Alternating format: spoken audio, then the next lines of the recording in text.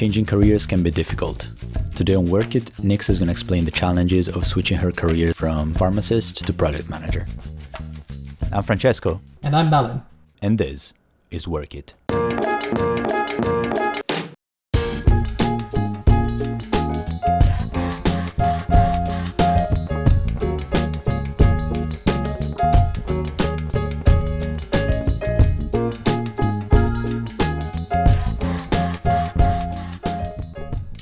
Good afternoon, everyone, and thanks for joining us once again. Today we have on Nix, who's an educator, consultant in the healthcare industry, and former pharmacist.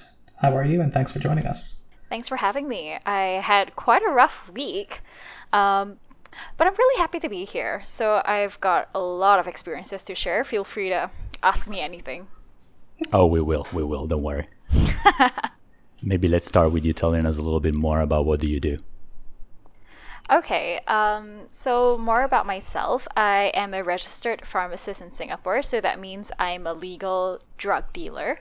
On top and above that, I'm currently doing some project management that involves our public hospitals. So for me, my background is in public hospitals itself. I used to work for this place called Tan Tock Seng, which is our National Infectious Disease Hospital. And it's a really cool place. It's kind of squarish. You kind of know that the barricades could come down any time and you'll be trapped inside just dealing with infectious diseases. And we all knew the risk. But it was particularly interesting because up until then, my style of management was a bit more free form, and just being exposed to going to the hospital is just enlightening because you see all these processes. You learn that maybe healthcare kind of works like a military. There's a lot of processes in place. And so I developed an appreciation for this, and that's what I carry over into my job these days with project management.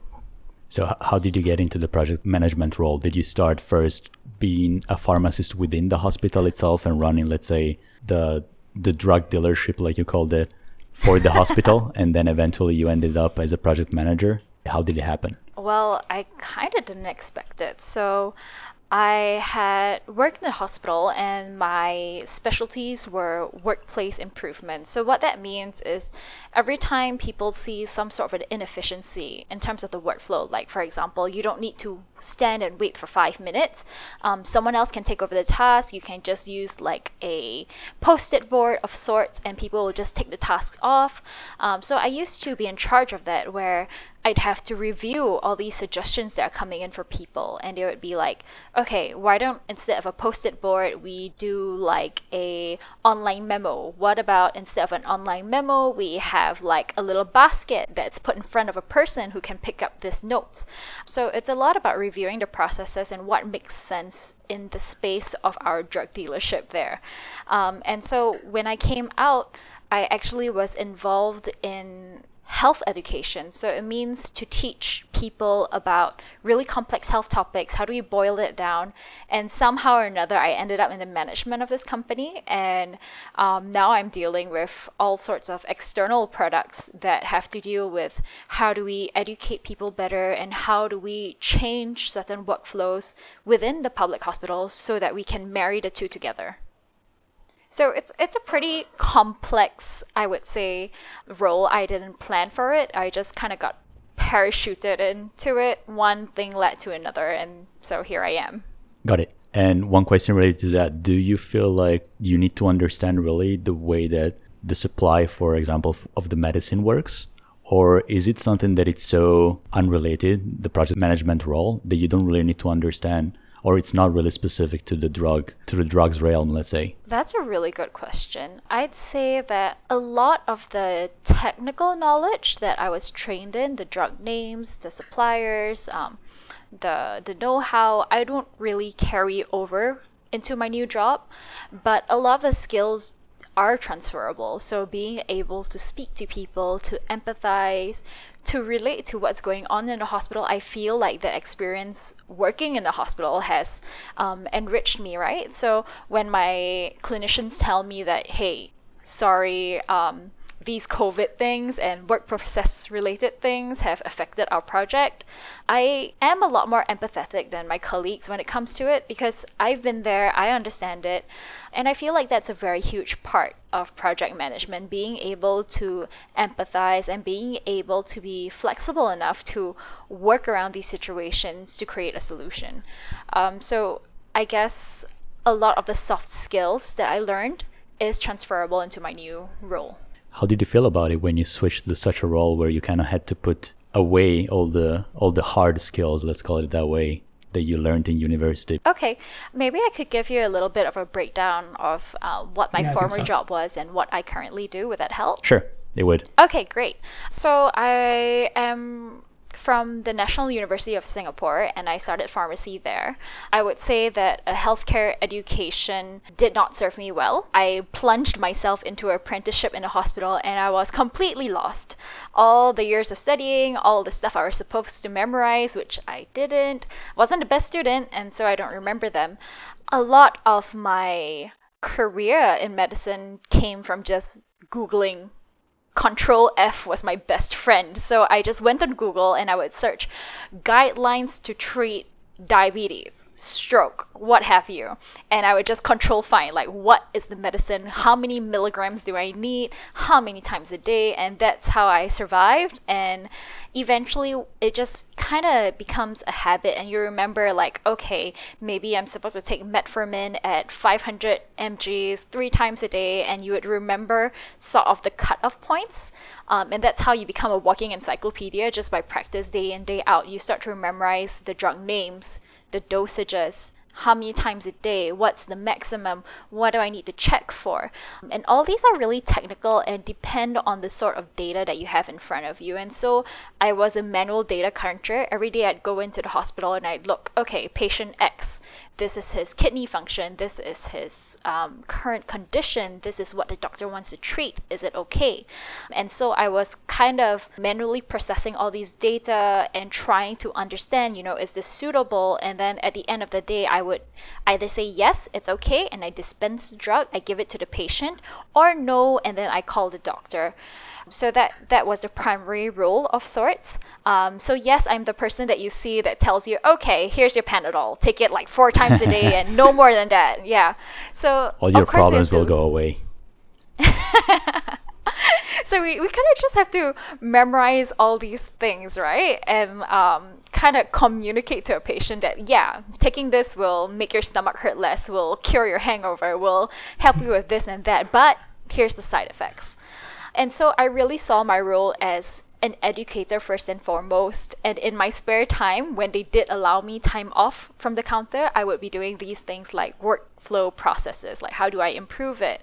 How do I look at bigger data so that I possibly know what to order and what not to order? And this, of course, came on top of all your duties, which were already quite staggering and very overwhelming. And so I decided to make that shift, right? Because if I wanted to focus on getting better processes, getting better technology, I couldn't quite be at the counter in the same way. I can't just be dispensing all the time. And so that's why I left, first and foremost, to do education, because I felt that if there was a possibility that I could prevent you from being at my counter in the first place, like don't even show up. Because the moment you show up, I'll be seeing you every 3 months. That's not what I want. Just be gone, right? The less I see you, the better, of course. Yeah, it's a complex relationship, right? You never want to see the same person again, but it's always good when they show up, because then you can clarify any kind of a concern they might have. And so that's where all the technical knowledge lies.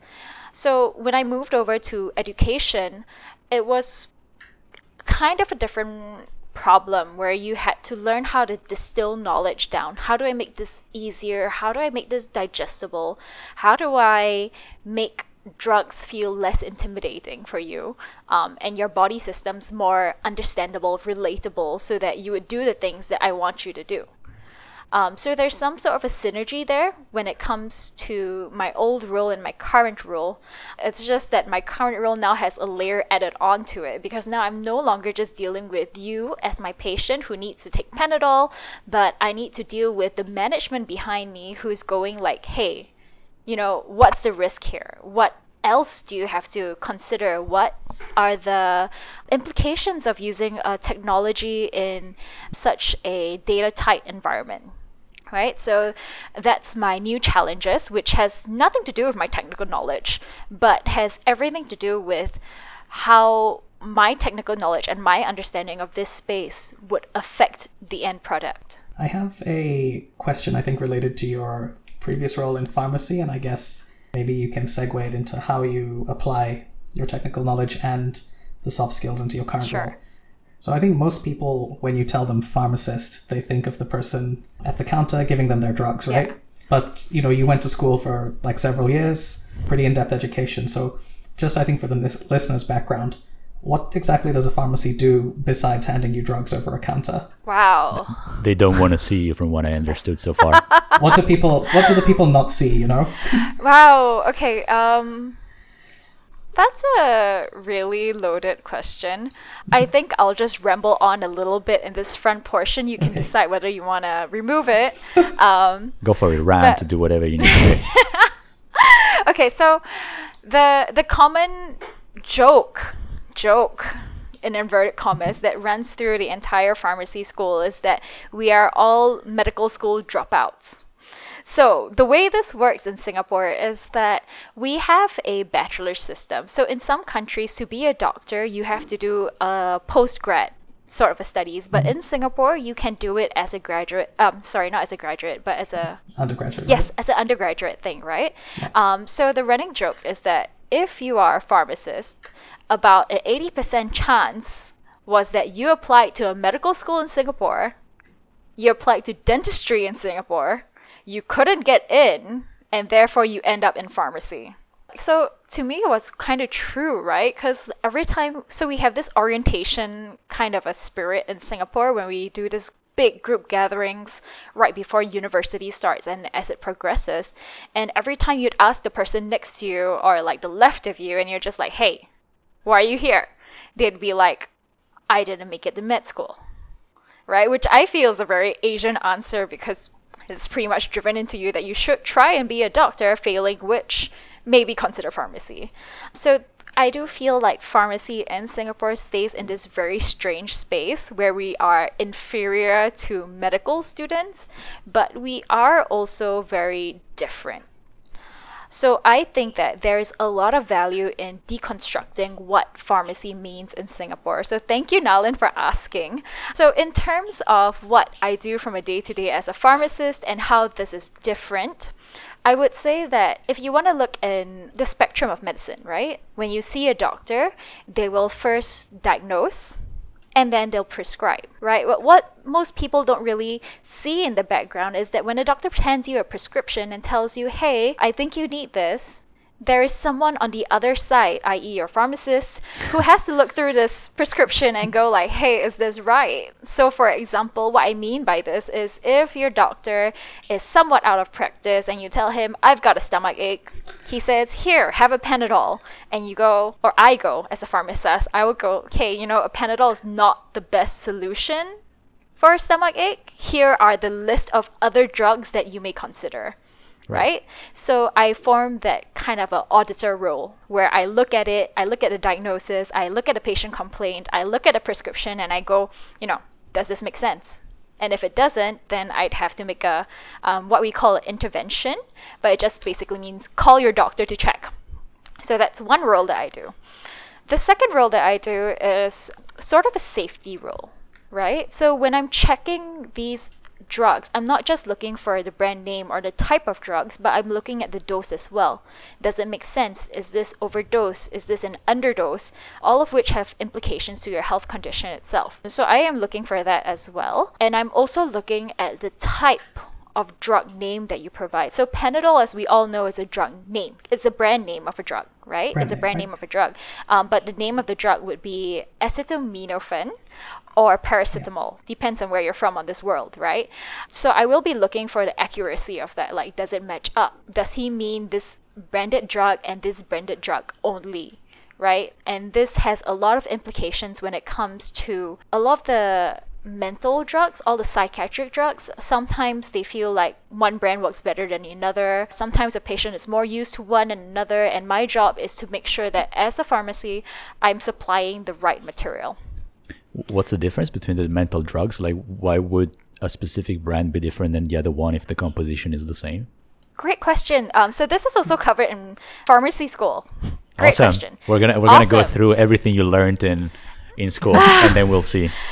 I from need there. to learn how to summarize this better. So maybe I could ask you. So what happens when you eat a food? Say you ate McDonald's today. What's the process of it getting into your body? Of getting it into my body. Well, Yeah, how do you pick up the absorb fry. it? Oh, right. Well, I absorb everything that is nutritional about it, and then everything else gets expelled in different means. Let's put it this way.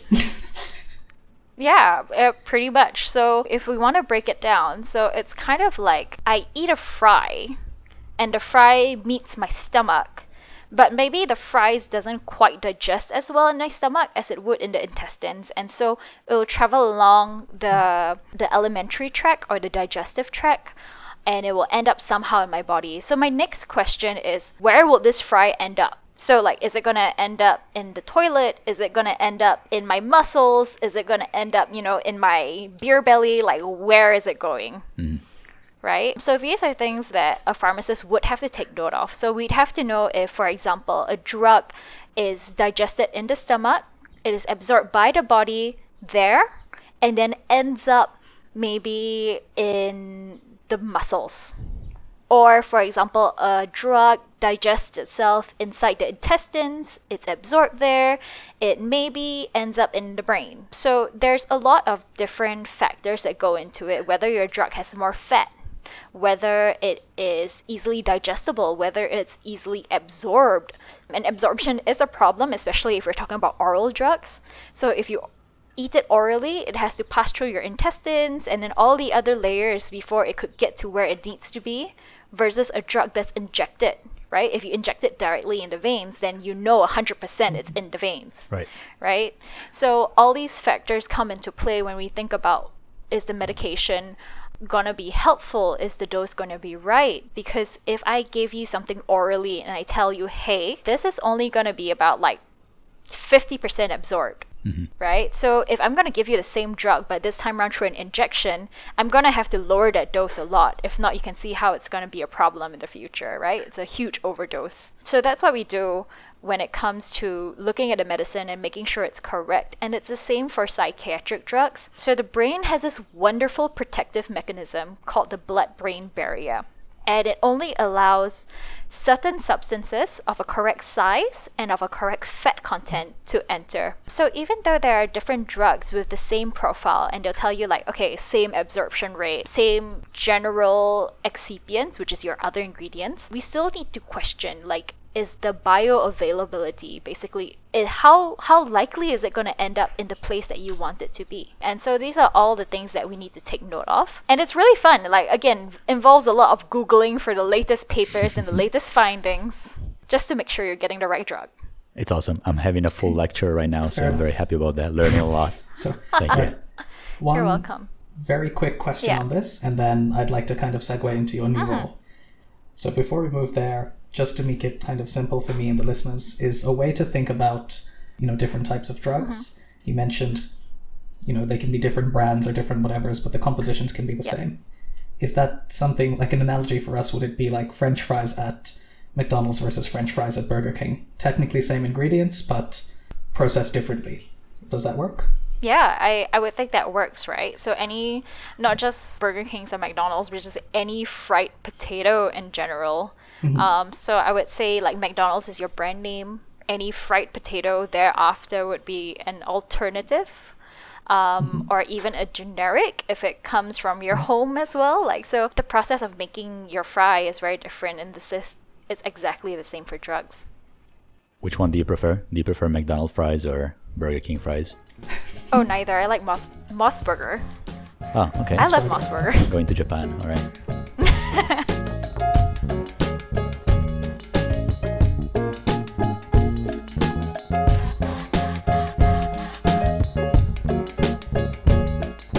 So very enlightening. I think the mini lecture on pharmacy actually is quite fascinating. Thanks for sharing. Now, I think I've noticed you actually did a pretty decent job, I think, at explaining to us. Is this something that you've picked up, I think, as you move more into education in communicating information to people? I was born this way.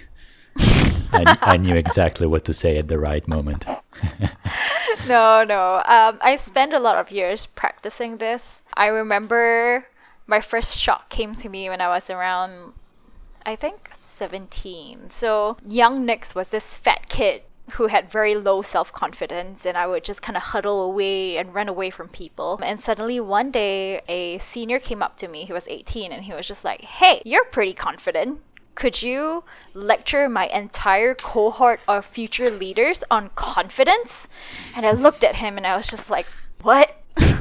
What are you talking about? So it did take years of building up, being able to communicate with people, my expectations, what I understood. It definitely did help that throughout university I was engaged in some sort of community project, right? So you'd meet people from different backgrounds, different, I guess, English competency levels, and for people dealing with me, different Chinese competency levels.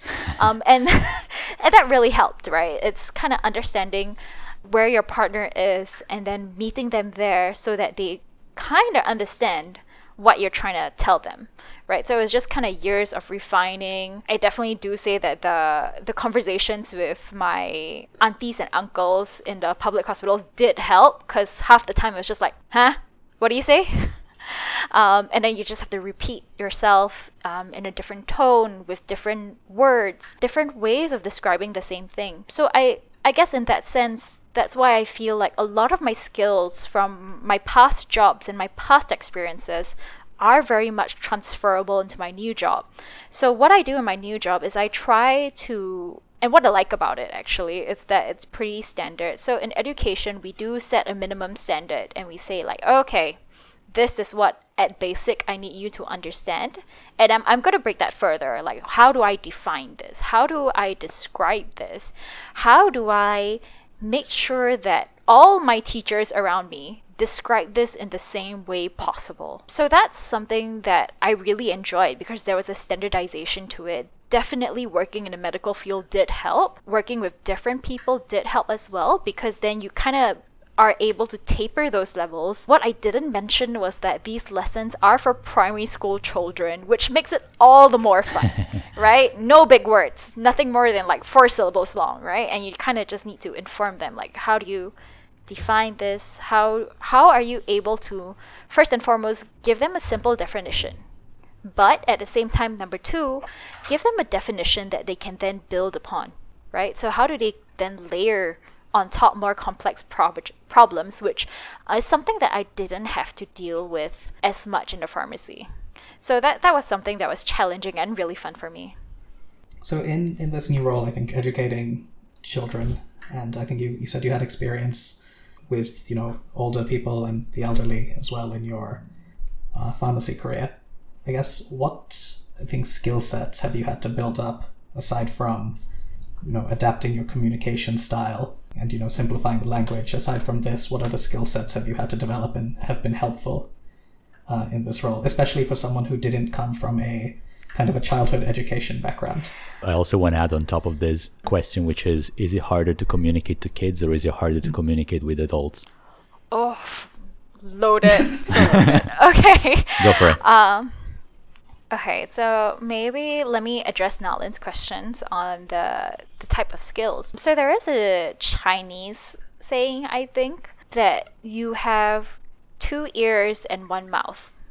Or is it 2 eyes and 1 mouth? Either ways, you have a pair of each, but only 1 mouth, right? And so what you're really supposed to do is to listen and to absorb what's around you before you give some sort of feedback, right? And I love that saying, because I feel like a lot of times people just want to talk, right? But by talking, you're not learning, you're not processing the information around you.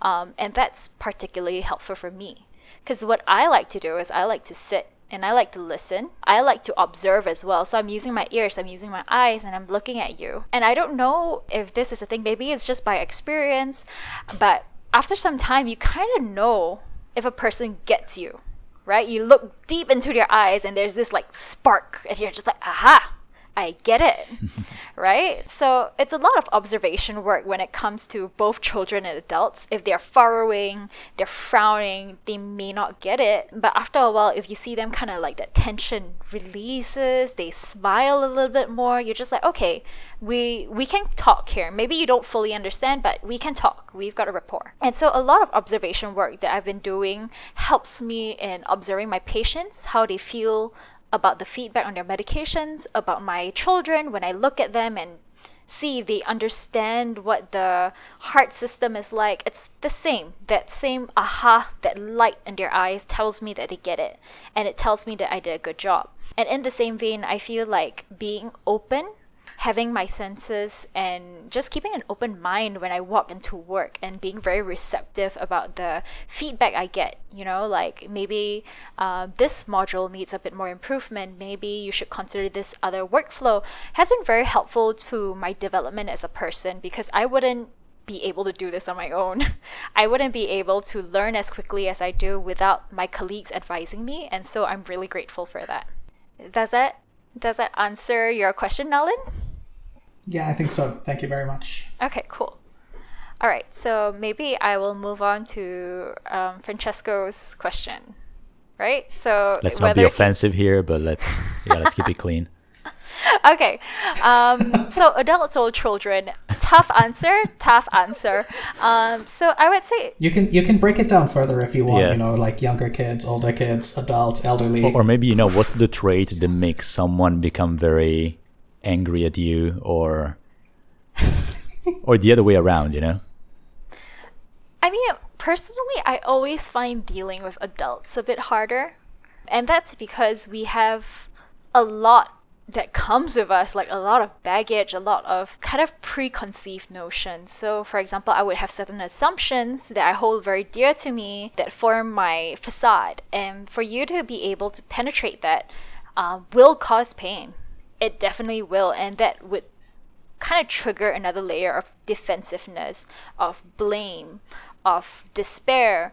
And dealing with an adult, you can't tell them, hey, I'm older than you, listen to me, respect me. No, that does not happen that way. We are peers here. So being able to reach out to a person while navigating all these intricate layers of a being, to me, is very difficult, right? You don't get the same as much with children because they are still forming that worldview. They're still trying to understand what's important to them. But with children, it's a bit more complex because I feel that, again, this is going to sound a bit weird, but I don't own these kids. They're not mine, right? And so when I'm educating them as a teacher, their parents have already cultivated, right? They've already cultivated a sort of language, a sort of responses in these children. And so it's very hard for me to come up and say, like, you know what, your parents are wrong. That's not what we want to do, right? It's not your role either, right? Yeah, it's not my role either. So it's very difficult to come and intervene and say, like, hey, there's an alternative. Do you want to think of this? And so, like, I get really, for me, it's crushing.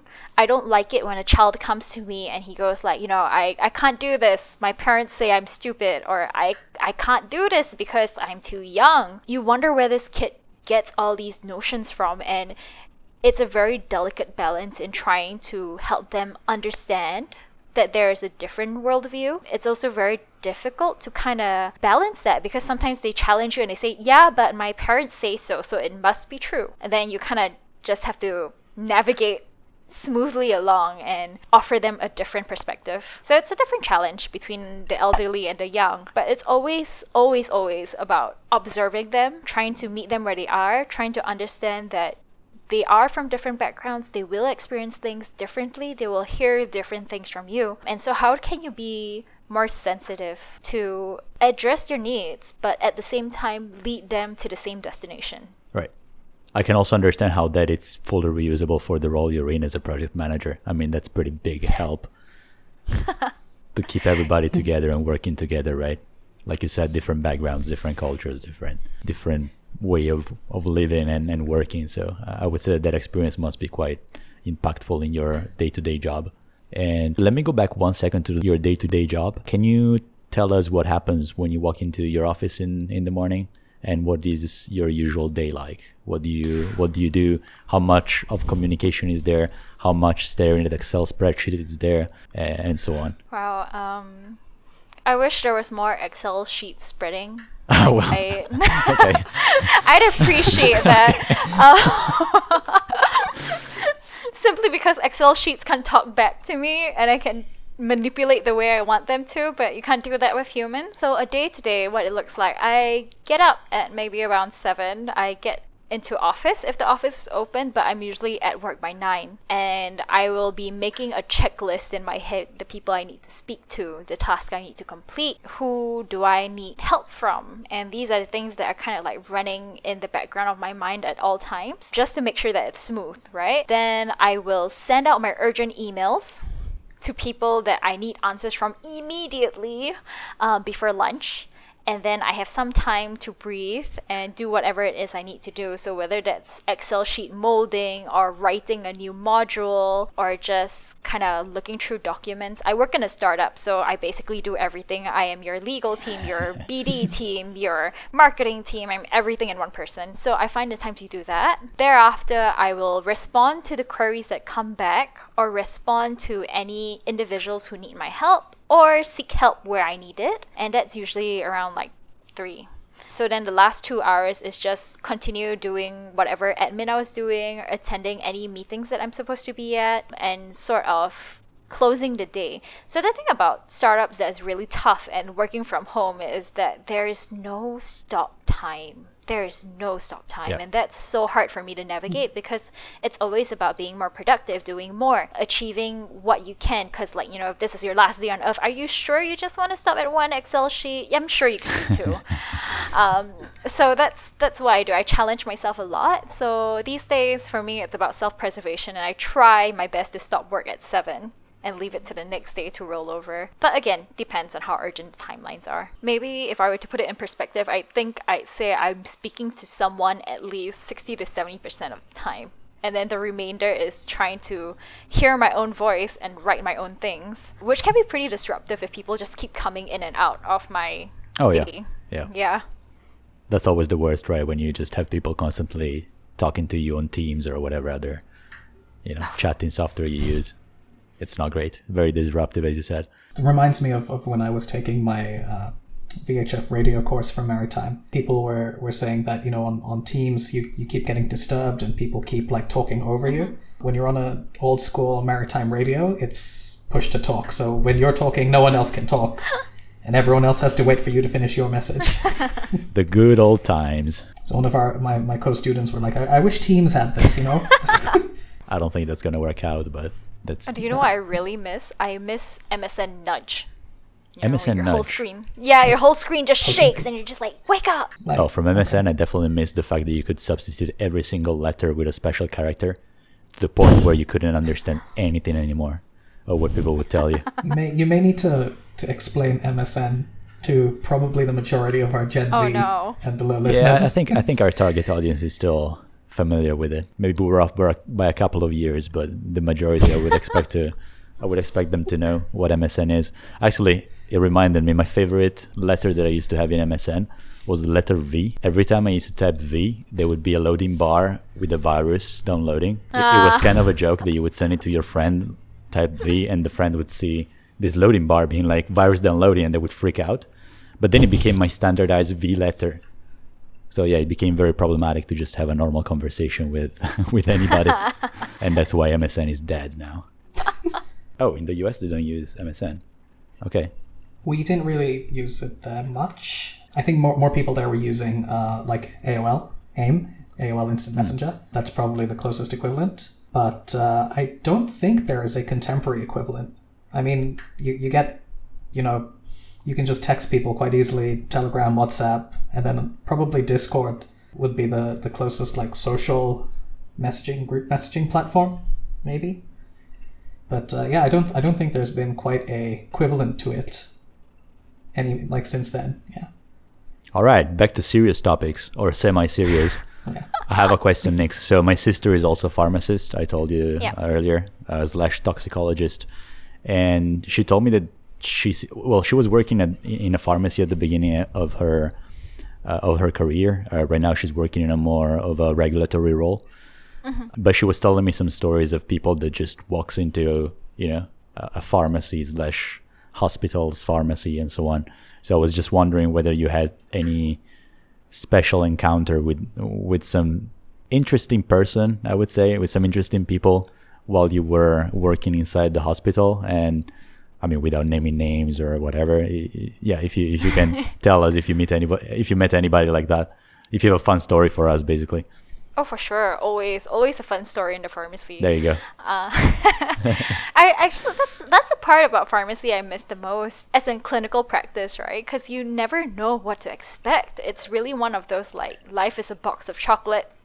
You're gonna get screwed over. You're gonna get a weird, funky flavor you're not gonna like. But then you're gonna have Panadol to fix that up. So. Oh, yeah, you're gonna have like a great bunch of colleagues. You're gonna have medical knowledge to back you up, and like doctors and nurses on your side, and that was always fun. So I personally call this community pharmacy, and what it means is they're the persons that you go to when you have a cough and cold, or where you really just need something simple like a Panadol. Like you've got a very simple issue, and you don't need a doctor, but you do need some help. And so you go to your pharmacist, your community pharmacist. So there was this uncle that came to me one day, and he was just like, "Girl, my nose is bleeding." And I was just like, concerned, right? Like as a healthcare professional, oh dear, how long has your nose been bleeding? Like which side has it been bleeding from? Like once in a week, how often does it bleed? Do you have any medical conditions? What's up? Tell me more. And he goes like, oh yeah, it bleeds like every day. It bleeds when I pick it, and I can't seem to stop it. And I look at him and I go, dude, stop it. Dude, just stop picking your nose. And he's like, no, it feels so good. Like, do you have any medications for me? And I'm like, no, I do not. I can cut your fingers off.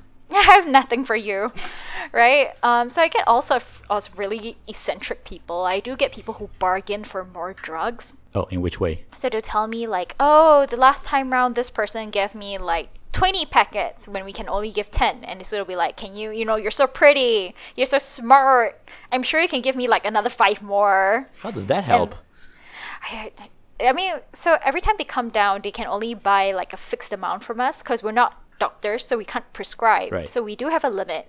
And so they'll always like, try and push it and like, oh, can you like push the limit for me? Can you key it in under someone like my friend's name instead of mine, and so I can get double the amount? And so you get really smart people coming to you. It's always a challenge. It's always a challenge to say no. And even just cultural differences or kind of misunderstanding, right? Because I do have a kiosk, and they come to my kiosk and they're just like, oh, here's my stuff for payment, and I'm just like, sorry, can't do that. No point of sales contact here. And they just flare up at me. Or people who expect me to then carry their baskets and follow them around the store, which I do not do. So there's just a lot of differences, I think, in expectations and management, and being able to navigate that I thought was really fun. Awesome. We have a few more minutes for a few more questions. And then we can go through the recap.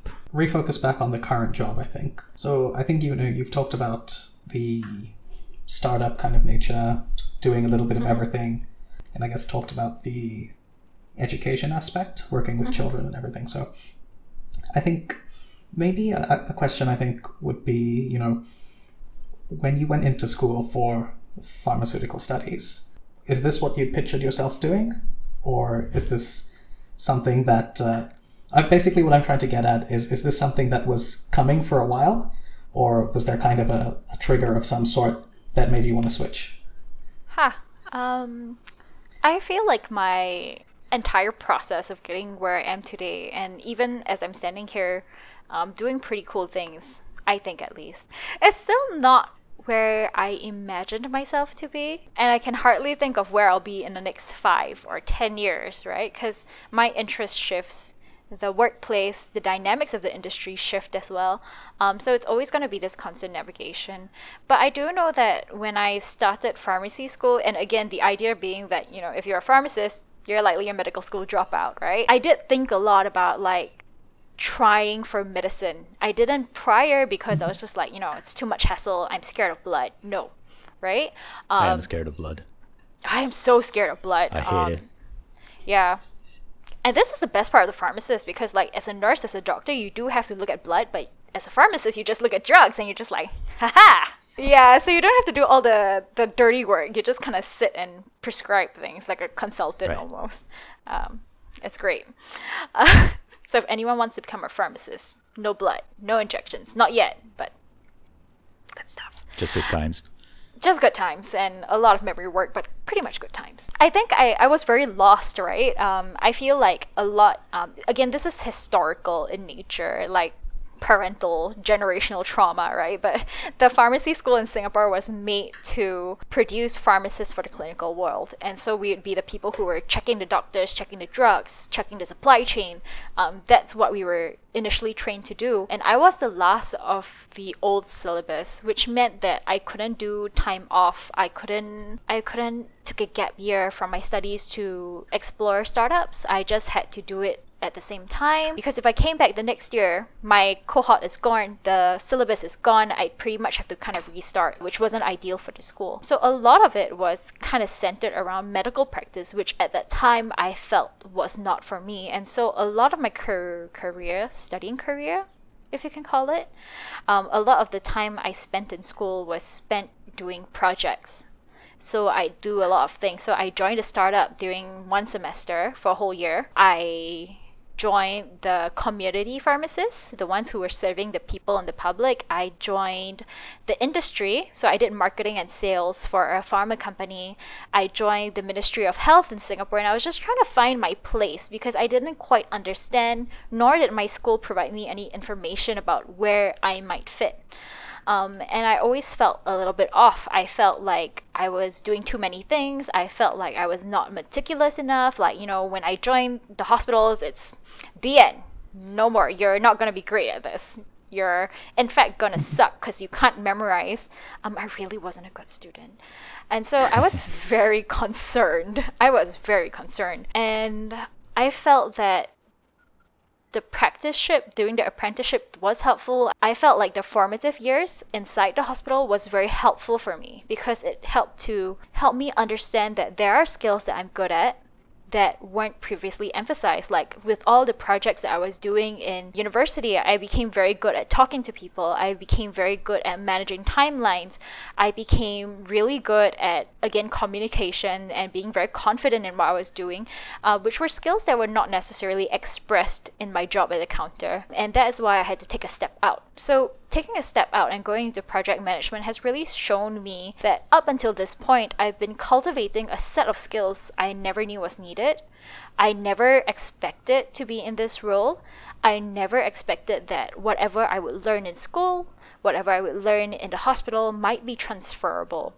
So these days, I'm taking a very different approach when it comes to learning new skills, learning new technical subjects, because I do know that whatever I currently absorb, whether it's medical knowledge, whether it's education and andragogical knowledge, it can be repackaged and repurposed for a new use. So it's all about how I look at the subject and how am I going to reinterpret it? How do I repackage it to make it useful for my next role?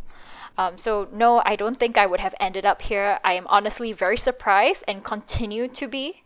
And that's why I keep my doors open and see where the wind may blow.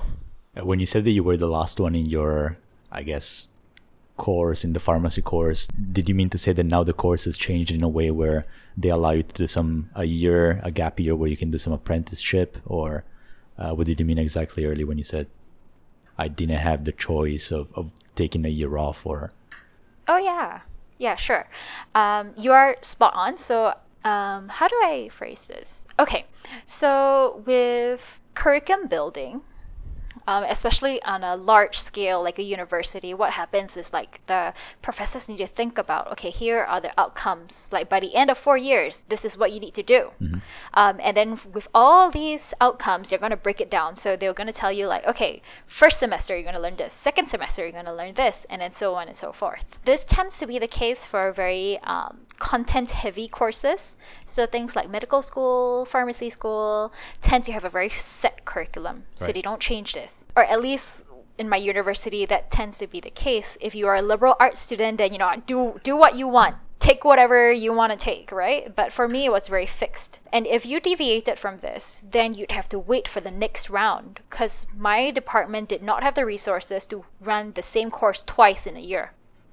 Oh, okay, So I see. you'd have to do this with your cohort mates. And so being the last of this curriculum batch, my juniors were of a different subset, right? I could only take the modules when my peers were doing it. If I waited a year, they'd have to kind of revamp the whole thing for me, massage it such that I can go into the next cohort, which is doing entirely different things. So that was a problem. And for that reason, they didn't allow me to go for my internships. I did get nominated to be plonked aboard. So if you go abroad, you can be like in Silicon Valley for a year, doing whatever you want, and then coming back to continue your education. But for me, that wasn't a choice. So even though I got the offer, I had to kindly reject it and find something else to do with my time. All right, I think it's time for us to wrap it up. Thank you very much, Nix, for being on. We're just going to go through a small recap, and then you're free to go and have fun. Quick recap. Yeah, I think this was an insightful session, and thank you very much for sharing your stories from your pharmacy world and your current role in education. I think we learned a lot. We learned that the same drug can be made in many different ways and absorbed by the body quite differently. I think we learned the importance of communication and adapting your communication style depending on who you're speaking to, especially when dealing with children and the elderly. I think the other key takeaway I think we got was drugs make you happy, and if you don't like blood and you want to go into medicine, become a pharmacist. Yeah, pretty good advice. I will want to add on though that I feel like pharmacy as a career offers you many opportunities. I didn't mention this in detail earlier, but since we are part of the supply chain, there is a lot of operational and logistics role that you can explore. It's not my forte, but I do have friends who are working in that, and Francesco's sister in regulatory would probably know better than I do. So it is I would say a blue ocean. It's up to you to go explore what you want to do. I do think that this is the same across all industries and all knowledge domains. You are free to do what you want to do with your knowledge. Just being adaptable and learning to communicate with those around you is probably the best thing, the best skill you could have. Yeah, I think that's my main takeaway for this session, really, that you managed to take all the skills that you had, accumulated through university and through your first years of the career, and just managed to translate those very well into your current role as a product manager.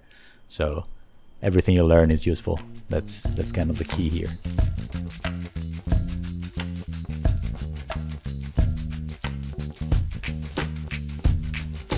Thanks for listening to Work It.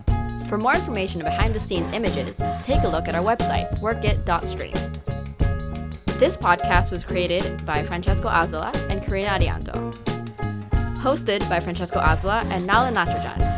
Recorded in sunny Singapore. Music by Justin Adianto. Thanks to Nix for joining us today. We'll see you next time with another reason why every role kills it. The jobs you thought you knew and the people who do them.